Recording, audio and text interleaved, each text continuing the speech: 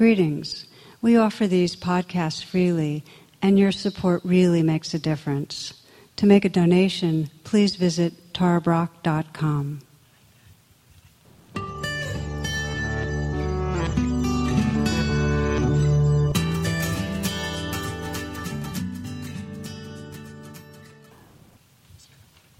Namaste and welcome. So I start tonight with a very classic teaching story. The way it begins is there's a man who falls from a precipice and he finds himself perilously hanging from a limb, and there's a tiger just kind of pacing above and jagged rocks below, and he calls out frantically, "Help, is anybody there?" And he hears a resounding yes, and he goes, "God?" "Yes," booming. "God, can you help me?" "Yes, you need to do only one thing, anything, let go." And he says, "Is anybody else there?" And so I've been sharing this particular teaching story for as long as I can remember, because it's the very last thing we want to do when we're feeling threatened, is to, we're caught up in protecting and grasping, and the last thing we want to do is let go of control, to let go. Ajahn Chah, who's a great Thai meditation teacher, one of the stories he was known for is he'd walk around the monastery when different monks were meditating, and when he'd see somebody who was struggling, seemed to be really suffering, he would say to them, "Oh, must be very attached," knowing, and this is what we're going to look into, that when we're suffering, we're holding on really tight at that time to the sense something's wrong with me, our defenses, our judgments. We're in control mode in a deep way. And so the teaching, and this is an integral part of any spiritual path, is that the freedom comes when we learn to loosen the grip, when we learn to let go some. And from Ajahn Chah, these are his words: if you let go a little, you'll find a little peace. If you let go a lot, you'll find a lot of peace. If you let go absolutely, you'll find absolute peace and tranquility. So this talk and our next one, this will be a 2-part series, will be on surrender, on the letting go or surrendering that frees us. And I want to acknowledge this is not a good word if you're running for political office, or you're managing a corporate board meeting, or if you're in the thick of battle. It can be a dicey word.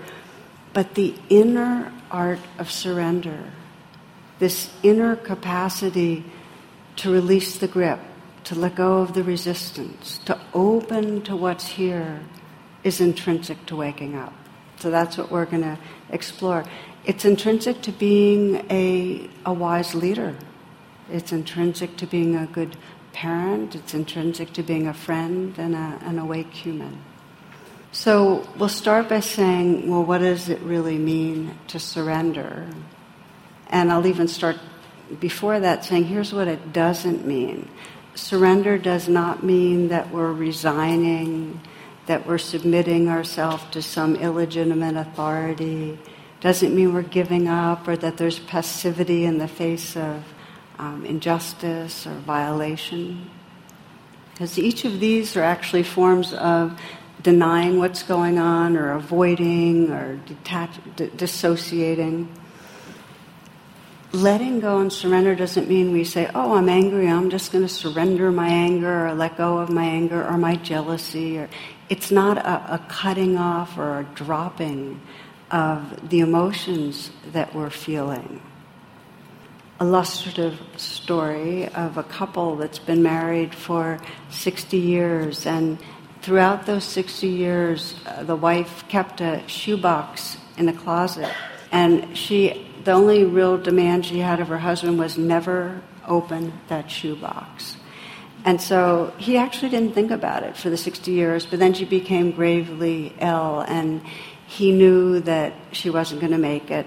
So he was sorting out their affairs and sitting by her bedside, and she agreed it was time for him to see what was inside the box.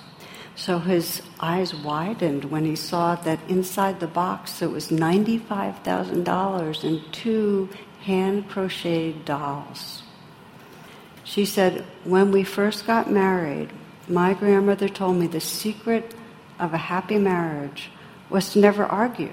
She said, when I got angry with you, I should just keep quiet and crochet a doll. So he's deeply touched, and the 2 dolls meant that she was angry with him, twice in 60 years. That's pretty good, And he's overcome with emotion. He's saying, honey, that explains the doll, but what about all the money? Where did the money come from? And she said, that's the money I made from selling all the dolls.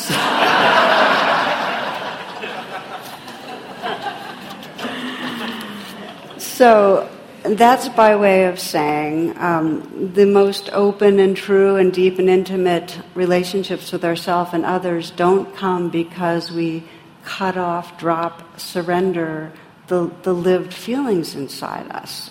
And I wanted to take another moment with that because in spiritual circles there's what's come to be known as premature transcendence, where whether it's forgiveness or surrender, rather than actually going through the process, which is hard, of being with what's there and getting to a legitimate, real, with integrity kind of forgiveness or surrender, there can be a sense of, well, I'm a spiritual person, I'm just going to surrender my ego, I'm going to surrender the impurities. And that actually bypasses, because it takes a dedicated and courageous presence with what's actually here to arrive at surrender.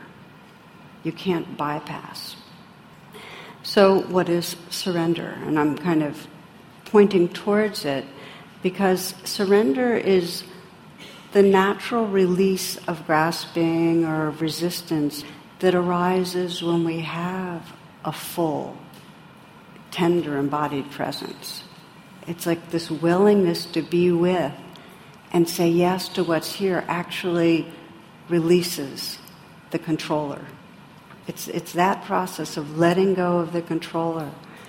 And I do think of it in a way that we surrender any moment that we begin to say yes to what's right here. And sometimes it's a tentative yes, like, I don't really want to be with this, maybe if I'm with it, it'll go away. That kind of yes, but there's still a kind of leaning in, or kind of saying, all right, I'm going to, kind of gentle in towards it, to the profound yes that just allows life to unfold itself. There are 2 gifts. The more we cultivate this capacity of letting go and letting be. And one of the gifts is, if you think of it in the reverse, when we're controlling, we solidify a sense of a separate controlling self. We solidify the inner sense of something's wrong, I got to protect against things, I'm bad, you're bad. When we begin this surrendering, this loosening, this opening, we actually wake up past that separate self and discover a larger belonging. We surrender into a larger truth of who we are. We're going to explore that more. This is sounding abstract, but that surrender lets us open to a sense of the sacred, the oneness that's true. The second gift is it actually allows us to live from our higher self, or a more expanded sense of being. And a favorite surrender story I have that I'm going to be telling a few different versions, or not versions, but approaches to surrender. And we'll explore what makes it relevant to you in your life. Where in your life is there a stuckness, a repeating pattern, something that's really asking for that kind of presence and letting go? That's going to be the kind of an inquiry. But this first story. So this is about Lester Levinson, who some of you might know of as the founder of the Sedona method. So Lester, when he hit his 40s, became super sick. He had heart failure, he had colon cancer. In fact, at one point, his doctor sent him home and said, when you just don't move around much, but there's no real way to heal. I mean, it was kind of, there's just palliative. It was a death sentence. So Lester started reflecting. Now, he was a super educated guy. He knew about all the world philosophies, etc., but he realized that all his education and all his accomplishments, he was a successful entrepreneur, nothing was in any way helping. Where did it get him, you know? So he began this inquiry, and he basically became very present with his body and his heart, and he directed a question to his colon. He said, "What are you believing?" And what he got was that there was a demand that the world be different. That he was moving through life and there was an undercurrent of this demand that the world change and be different. I'm not willing to be with life as it is. It's not okay. And he started seeing the suffering of his ways of controlling things, trying to control things and make them the way he wanted them. And when he saw that suffering, was present with that suffering, that's what allowed him to release that demand that the world be different. Now for him, it was such a profound awakening, this kind of surrendering of this demand that the world accommodate him.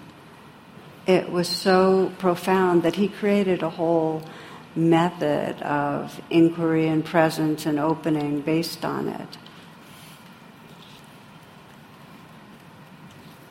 But the core, which is something, as we'll see, we find in pretty much every healing and meditative tradition, is that when we're suffering, we're like tight and resisting, wanting things to be different. And you might even take your hand right now and just experiment, just make a fist and clench some.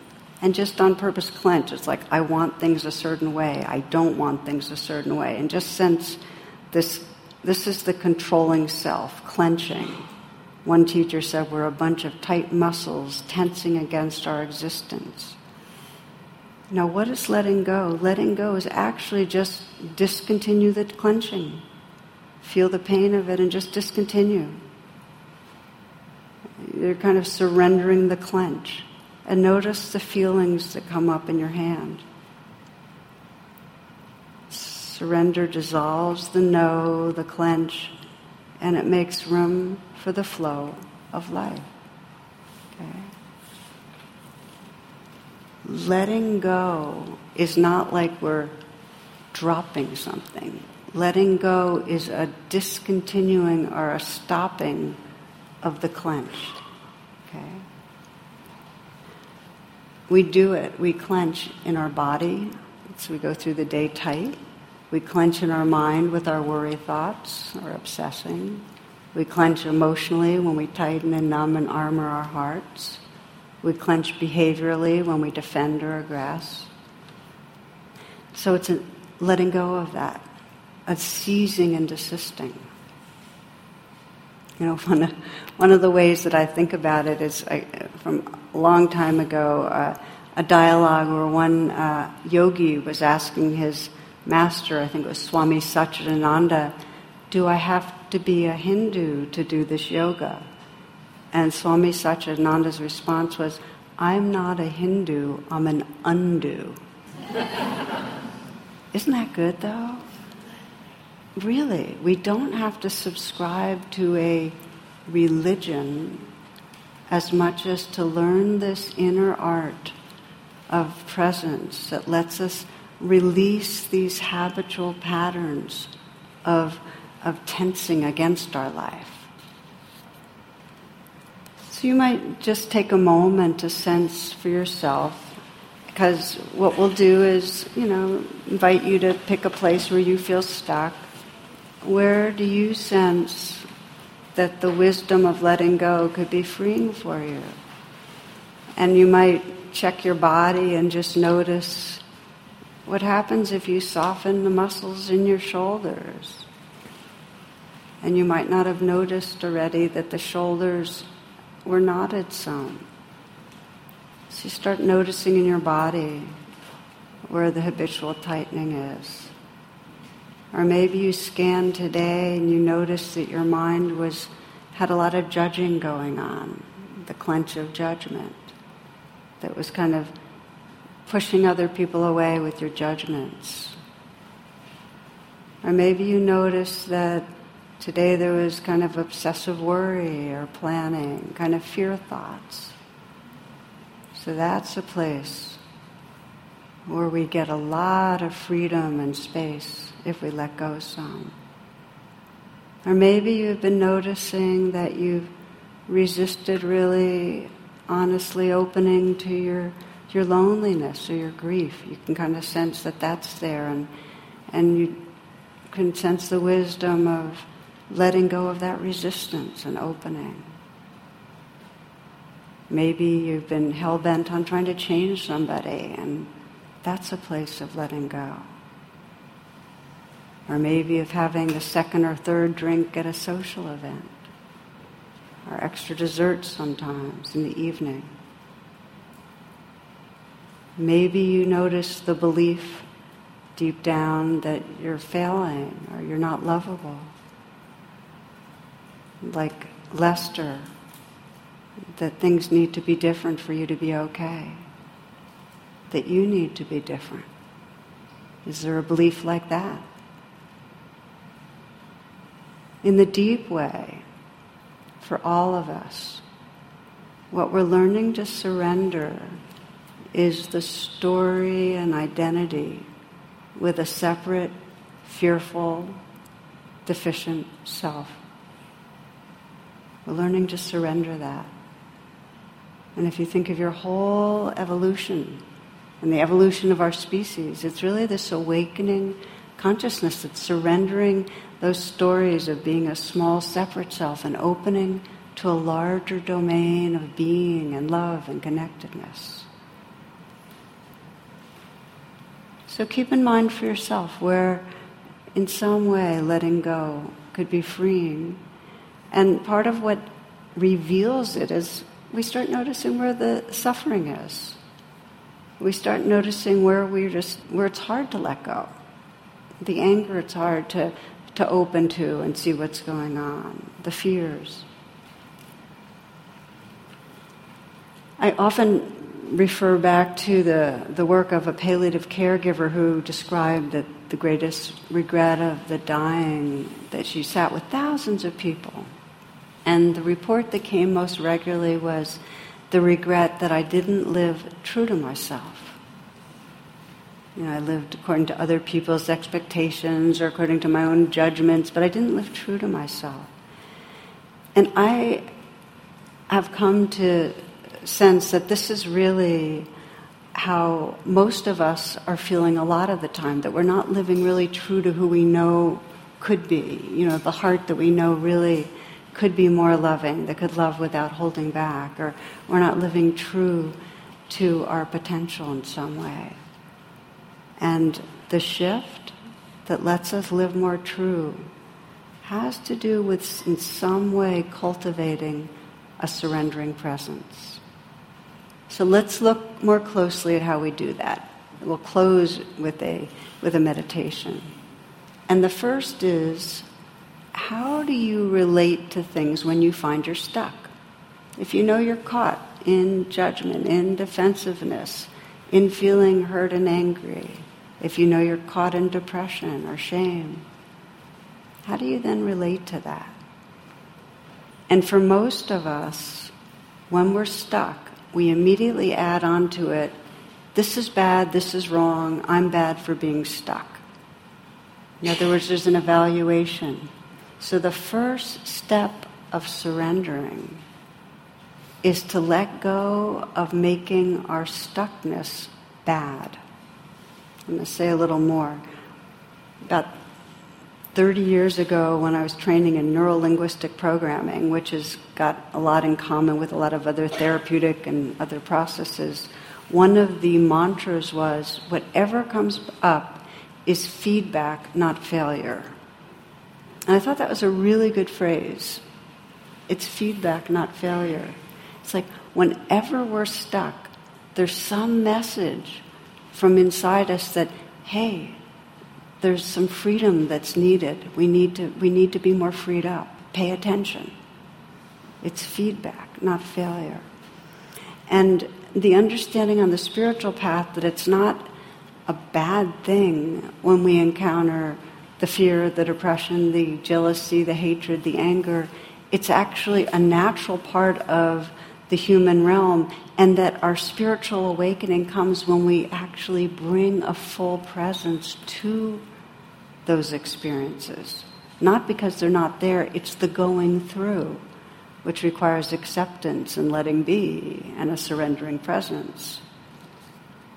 Let me give you an example from Rachel Remen, who's one of my favorite teachers and authors. She wrote Kitchen Table Wisdom, that's just one of the good ones, and My Grandfather's Blessings is another good book. And she tells us, she's a doctor and wise woman, and she tells the story of a young man named Jeff who she said was the angriest patient she had ever treated. And he was diagnosed with sarcoma, osteogenic sarcoma, and to save his life, doctors had to remove one of his legs. And he woke up from surgery an angry man. So his stuck place was that he's now a guy without a limb, and he believed his life was over. He believed that everything that was going on was wrong and bad, and he fell into a depression, began to use drugs, drinking, further deepening it. So that's when he got referred to Rachel Remen. So she asked him to draw a picture of his body. And he drew a picture of a vase, and it had a really large crack in it. And, it's like made the crack really jagged and horrible. And he hands it to her. So she put it in her desk drawer. And then soon he started asking about how other young people were living with amputations. And eventually he started volunteering at a hospital with other young amputees like himself. So one day he meets a 21-year-old woman, and I'm going to read. She's recovering from a double mastectomy, horrible history of breast cancer, 21 years old. And the young woman would barely look up from her hospital bed. So after several attempts, Greg looked down at his leg. He took off his prosthetic device, dramatically dropped it. He started hopping around until finally he heard the woman start laughing, and she looked up and said with a smile, "Fella, if you can dance, maybe I can sing." So he went from angry, this is bad, to, okay, this is what's going on, how can I help other people, to actually pulling her out of what she was into. By the way, they got married. This is one of those stories. I didn't write it just what happened. Anyway, so I want to tell you about his last meeting with Rachel Remen. He walks into the room and she pulls out the drawing of the cracked vase that he drew nearly 2 years earlier. Studying it, Jeff took the drawing and said, it's not really done. And he took a yellow highlighter from her desk and drew vibrant yellow lines extending out from the crack in the vase. And she gave him a puzzled look, and he smiled and said, "This is where the light comes from. This is where the light comes from. The cracks, the fissures, the imperfections, what we call the diseases, the feelings of failure, the feelings of how imperfect we are. That's the place where the light can shine through." You might know Rumi's very famous line. He says, "Keep your gaze on the wounded place. Keep your gaze on the wounded place. That's where the light enters." This is the first level of surrender. When we get stuck, can we surrender the idea that this is a bad thing? When we're hurting, can some place in us remember this is feedback to deepen our attention? Because if we deepen our attention, that's where the light will come through. Okay, so that's the beginning of a path of surrender. And I can say in my own life, there's a prayer that is used by the bodhisattvas. The bodhisattva is a word for awakening beings, which is, may whatever arises, may this serve the awakening of compassion and wisdom. And I love that prayer because it's like saying, okay, no matter what happens to me, like today, I was really excited to be back and come in and be with you. And I love this theme we're talking about. It's a very alive one for me. And I woke up this morning and I had a really bad back spasm. And I was so, everything in me was going, okay, what am I going to do about it? How am I going to fix it? I've got to get in, but maybe I can't. Jonathan, can he teach? And I went into this whole spiral and I said, wait a minute. This is what I'm teaching about tonight. Stop. Now, what does surrender mean now? And the first step of it means that whatever this is about, what matters is if I can bring presence, like open to how it is, then there'll be some light that shines through whether or not I get to come. Now, as it is, I'm in a pretty delicate state. I may end up even standing up to do part of the talk. I'll see how my back is. But it's so amazing that if we can remember when stuff happens, not to make it bad or wrong. And the more difficult it is, the more potential for light to come through. I remember when my husband and I got married, we built it into our wedding vows. May whatever arises between us, may this be a place that wakes up compassion and wisdom. So you might reflect for a moment. Let your attention go inward. And you might first ask yourself, where you feel you've made there's really been true growth in your life, like where you made it through a difficult situation, maybe betrayal or divorce, maybe an early trauma.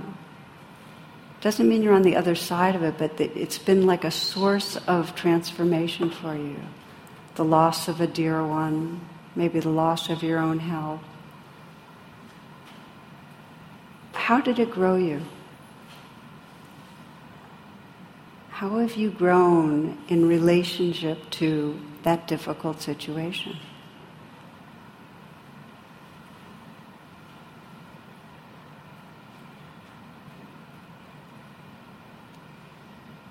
Can you sense maybe what beliefs you had to let go of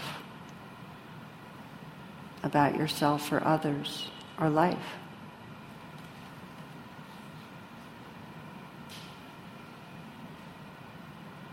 What old ways of reacting you let go of to emerge more into who you are?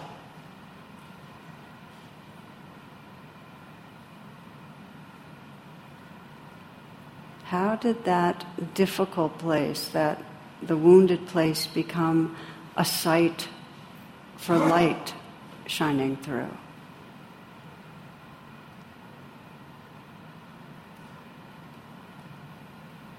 For enlarging your sense of who you are?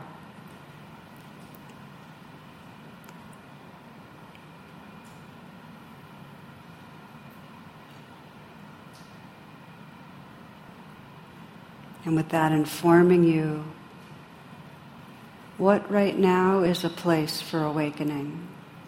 Where is there some stuckness or woundedness that can be really the place that light can shine through? There can be some awakening.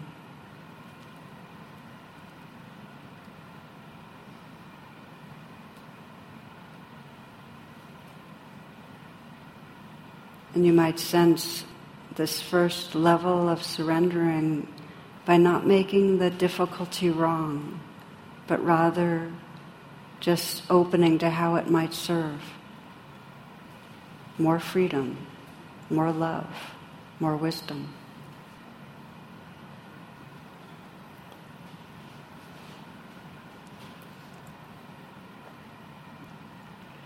So as we continue now, the message of a place of suffering is pay more attention, deepen your attention. So I'd like to now talk about the three ways of presence and letting go that allow the light to shine through. And very briefly, I'll say it briefly, and then both this class and next one will be going into it further. The first big letting go is getting the knack of letting go of your thoughts that keep you in a virtual small reality about things. Learning how to let go, not to believe your thoughts. The second one is letting go of the resistance to feelings so you can open to the aliveness that's here. And the third is letting go into a larger field of intelligence and love. So back to the thoughts, letting go of thoughts, it's what we're practicing in meditation all the time. Notice when you've been lost in a cloud of virtual reality, and you don't have to try to vanquish the cloud, just notice it so that you can be the sky and the clouds could be there, but you're not stuck inside them. You're not living in a contracted world. You're not believing the message of the thoughts. Don't believe your thoughts. And don't believe your thoughts. And don't believe your thoughts. That's the trick. So that's the first place of letting go. And there's a story that I heard some years back about a guy who was a lifetime smoker, and he was hospitalized with emphysema, and after a series of small strokes, his daughter encouraged him, as she'd often done, to give up smoking. And he basically asked her to buy him more cigarettes, and he said, look, I've been a smoker all my life. That's who I am. That's the way it's going to be. But several days later, he had another small stroke, and apparently in one of the memory centers in his brain. He woke up the next day, and without concern, he stopped smoking for good. It's just because he was not, he wasn't able to, in this case, remember and cycle those thoughts of, I'm a smoker, I need to smoke, I have to smoke, I can't quit. Those beliefs he just didn't have access to them. Well, meditation actually trains you to disentangle and to step out and to witness, but not by the thoughts. It takes many rounds, but that is the liberation of the practice. You're not who you think you are, really. So don't believe your thoughts, and this is a quote by Veronika Tugaleva. She says, we speak about losing our minds as if it's a bad thing. I say, lose your mind. Do it purposefully. Find out who you really are beyond your thoughts and your beliefs. Right? Don't believe your thoughts. That's the first. That's the big letting go.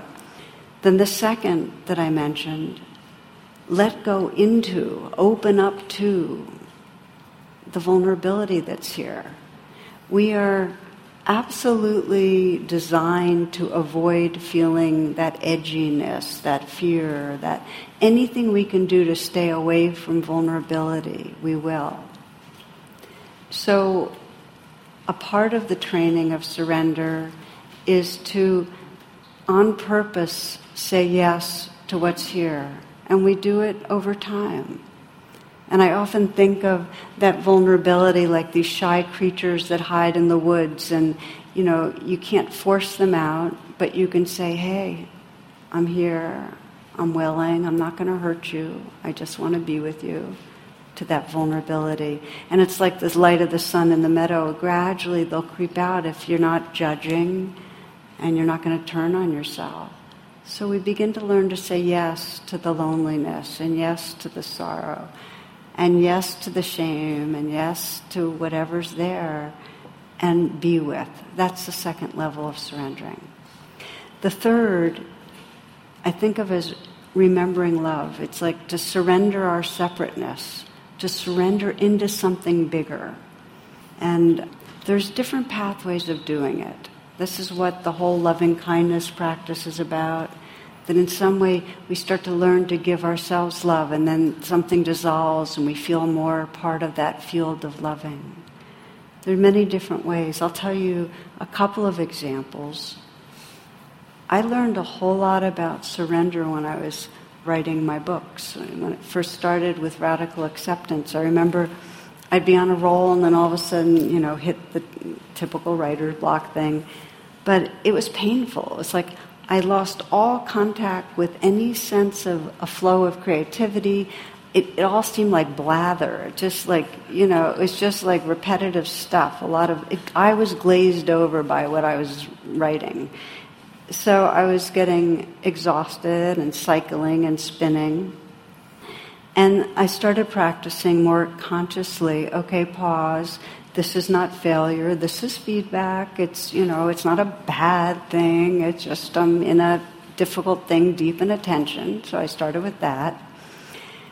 And then I did the let go of thinking thing. I just stopped trying to think my way into what theme and what illustration and what teaching point. I just said, okay, just drop it. And then I could start opening to what was underneath. And there was an anxiety about failing. It meant a whole lot to me to be able to get the book out, and a feeling of, I can't do this.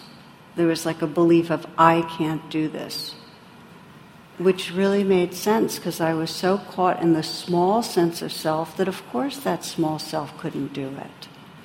That wasn't the source of the writing. But when I was inside it, there was a feeling like I can't do this. That brought up a sense of vulnerability, and that's when I could start calling on a larger sense of intelligence and love. It was almost like saying, this little self can't do it, so you're going to have to do it, this bigger field of loving presence. The name that at that time, Prajnaparamita is a description of the mother of the universe, which is really the light and wisdom and heart wisdom that lives through all of us. So I was calling on that heart wisdom. And in a sense, there was the surrendering. The best way to describe it is, this book doesn't belong to me, it belongs to you. It was kind of like, take it, flow through me because I can't do this. But it was in those moments of surrender, I can't do this, let something larger, that I became larger. Does that make sense? That I was no longer sitting inside a small egoic self. There was just something larger. And I would rest and meditate like that for a bit, and then I'd go back to my computer, and things moved. The wisdom of it is that I realized there really wasn't a self writing a book. There's not a self doing anything. It's the universe flowing through more or less at different times. That was a powerful part of surrendering for me, and then it happened again in writing True Refuge, and more recently in Radical Compassion, which is coming out next year. I'd hit a stuck place and I'd realize, there's a small self trying hard and need to surrender. Now, a different kind of approach has been whenever I get caught in the trance of unworthiness and, feeling unlovable, like the many, many, many rounds of getting stuck and feeling not okay about myself.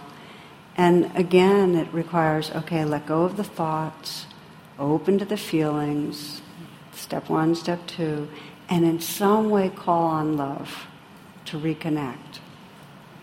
Surrender to something larger. And for me, one of the pathways was in some way in that place that felt really unlovable to have a prayer, please love me. And it was like a prayer to the love of the universe just to love me. And in the sincerity of that prayer, there would be a washing through, a feeling of love happening. I read you, this is one of my favorite poems by Clarissa Estes. She says, refuse to fall down, And if you cannot refuse to fall down, refuse to stay down. And if you cannot refuse to stay down, lift your heart toward heaven. And like a hungry beggar, ask that it be filled.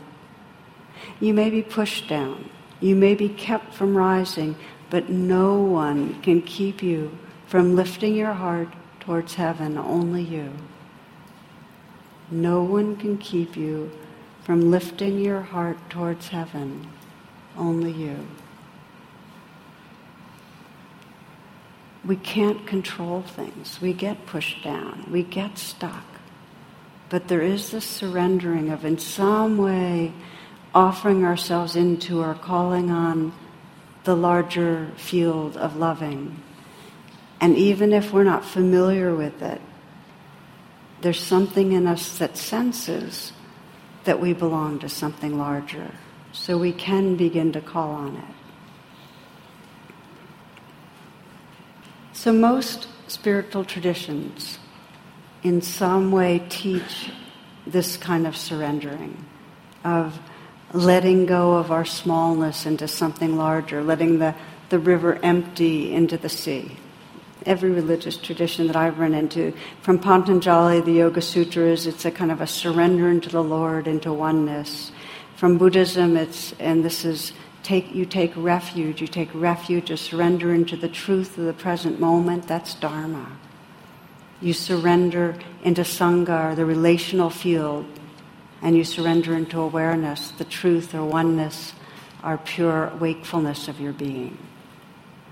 And Christians, not my will, God's will, or 12-step programs, turning your will over to a higher power, it's all over. So here are the questions that often come up when exploring surrender with different students that I want to name, because they're really important to acknowledge.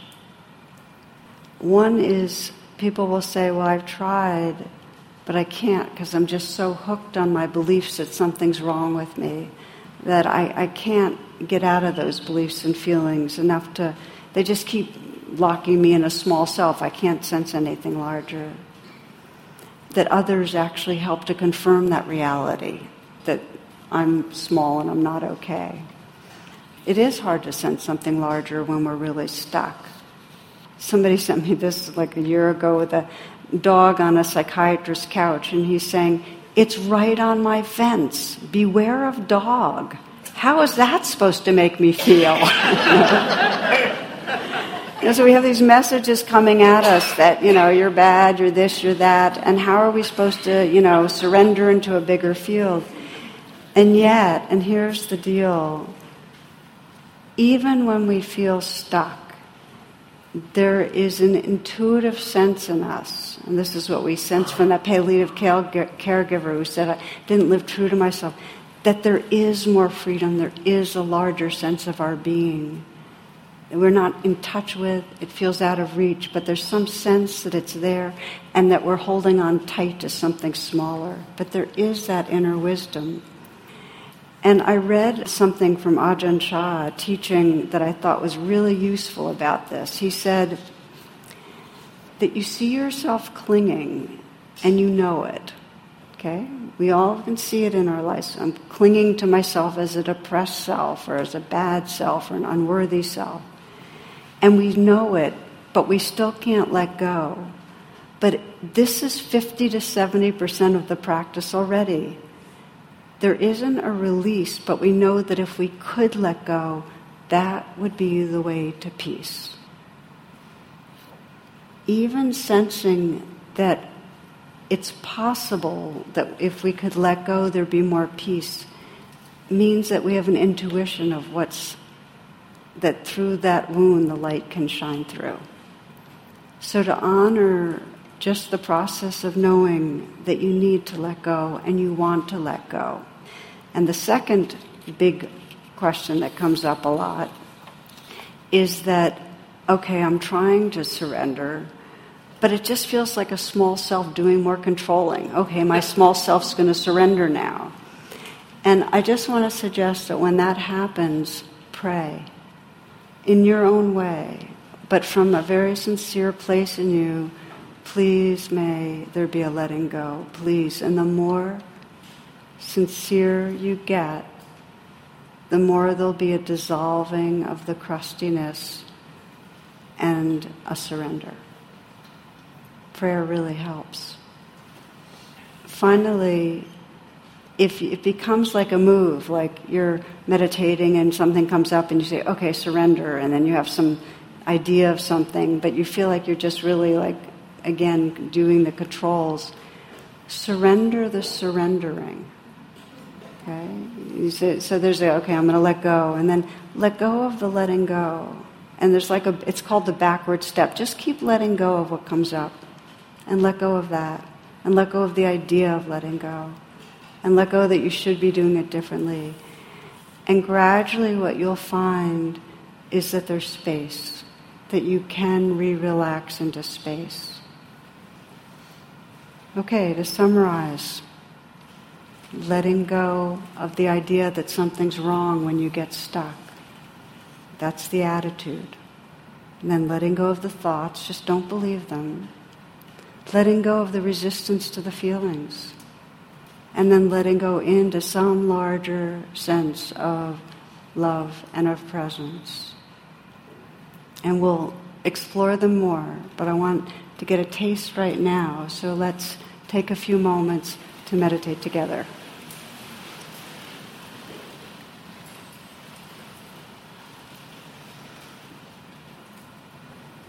So this is a simple practice of surrender or letting go, of cultivating a surrendering presence. And we begin by just scanning, and you might scan your life and sense some place that you get stuck and reactive, where you know you get caught in your small self. That if you were at the end of your life looking back, you would feel regretful that you stayed stuck in that smallness. A place you get judgmental, or defended, or aggressive, addictive, greedy.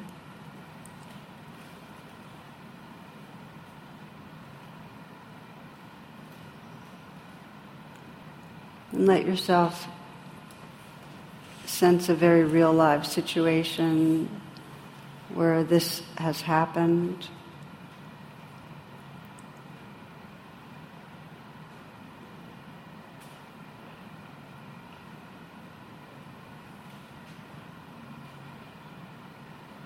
And not just holding the gestalt of it, that this is a stuck place.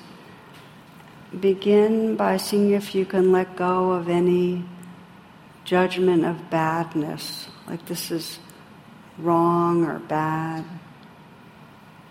and senses it, that this is the wounded place that Rumi's talking about. Keep your gaze on the wounded place. There's something going on here that's asking for attention. And there's a potential, wherever we're stuck, for the light of freedom to shine through. This is where the work can happen. So you might feel that bodhisattva prayer, may this serve awakening. May this help awaken my heart and my wisdom.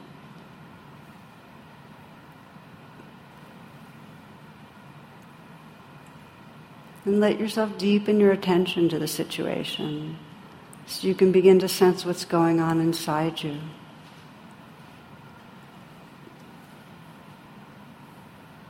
Maybe you can notice what you're believing. Whenever we're suffering, we're having some belief that's limiting and untrue. A belief, I'm bad, another person's bad, I'm failing, they're failing. If they're treating me this way, they couldn't love me. If this doesn't change, something very bad's going to happen. Just notice whatever thoughts or beliefs are circling.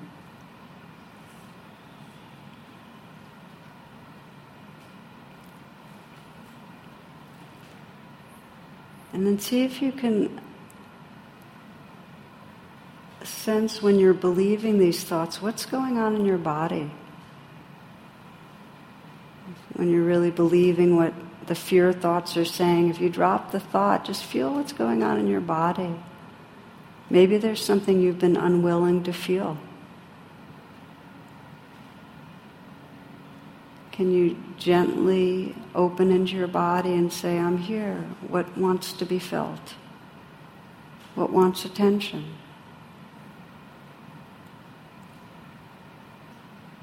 And sometimes you can get more in touch with what's there if you let your face take the expression of the feeling.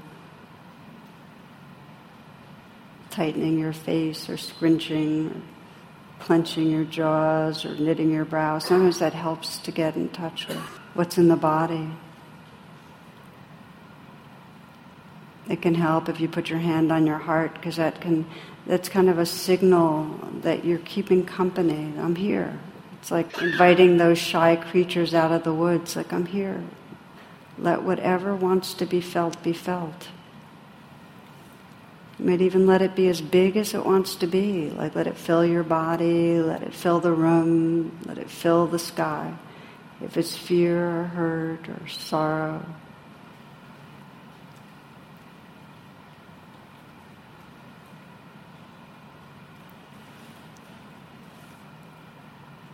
So we let go of thoughts and we let go of resistance to the feeling. And then the final letting go is letting all that you're feeling be held by something larger.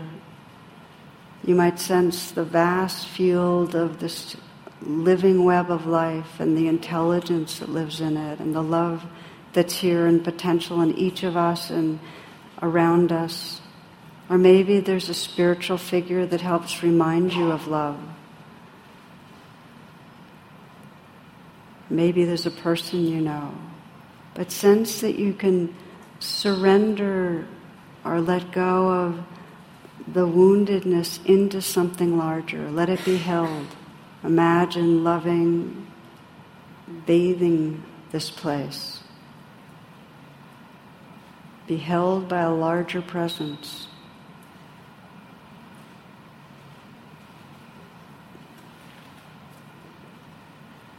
And be patient. It can take many rounds sometimes to learn to surrender the pain of the small self into something larger. Just have the prayer and the intention. Please may I let go into love. Please may I let go into love.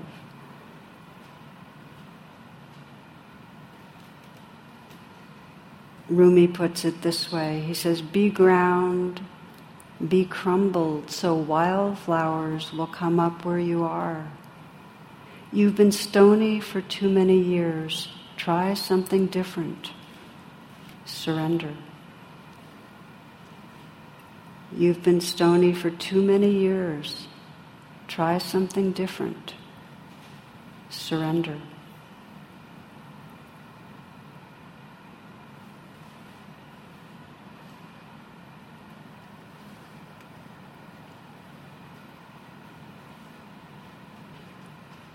So as we close, you might sense yourself that this is a life practice of learning to surrender the thoughts and surrender into the feelings and surrender into that larger loving space. And yet you can feel from your own intuitive wisdom that remembering your belonging to something larger is a pathway to peace and to freedom. And just knowing that will keep calling you home over and over. Taking a few nice full deep breaths.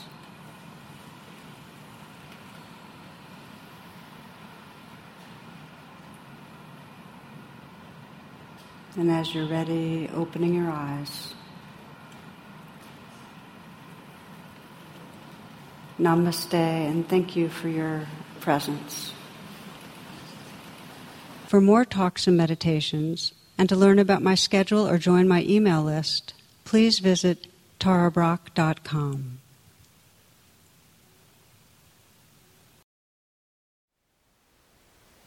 Thank you for listening. To learn how you can support the teachers and Dharma Seed, please visit dharmaseed.org/donate.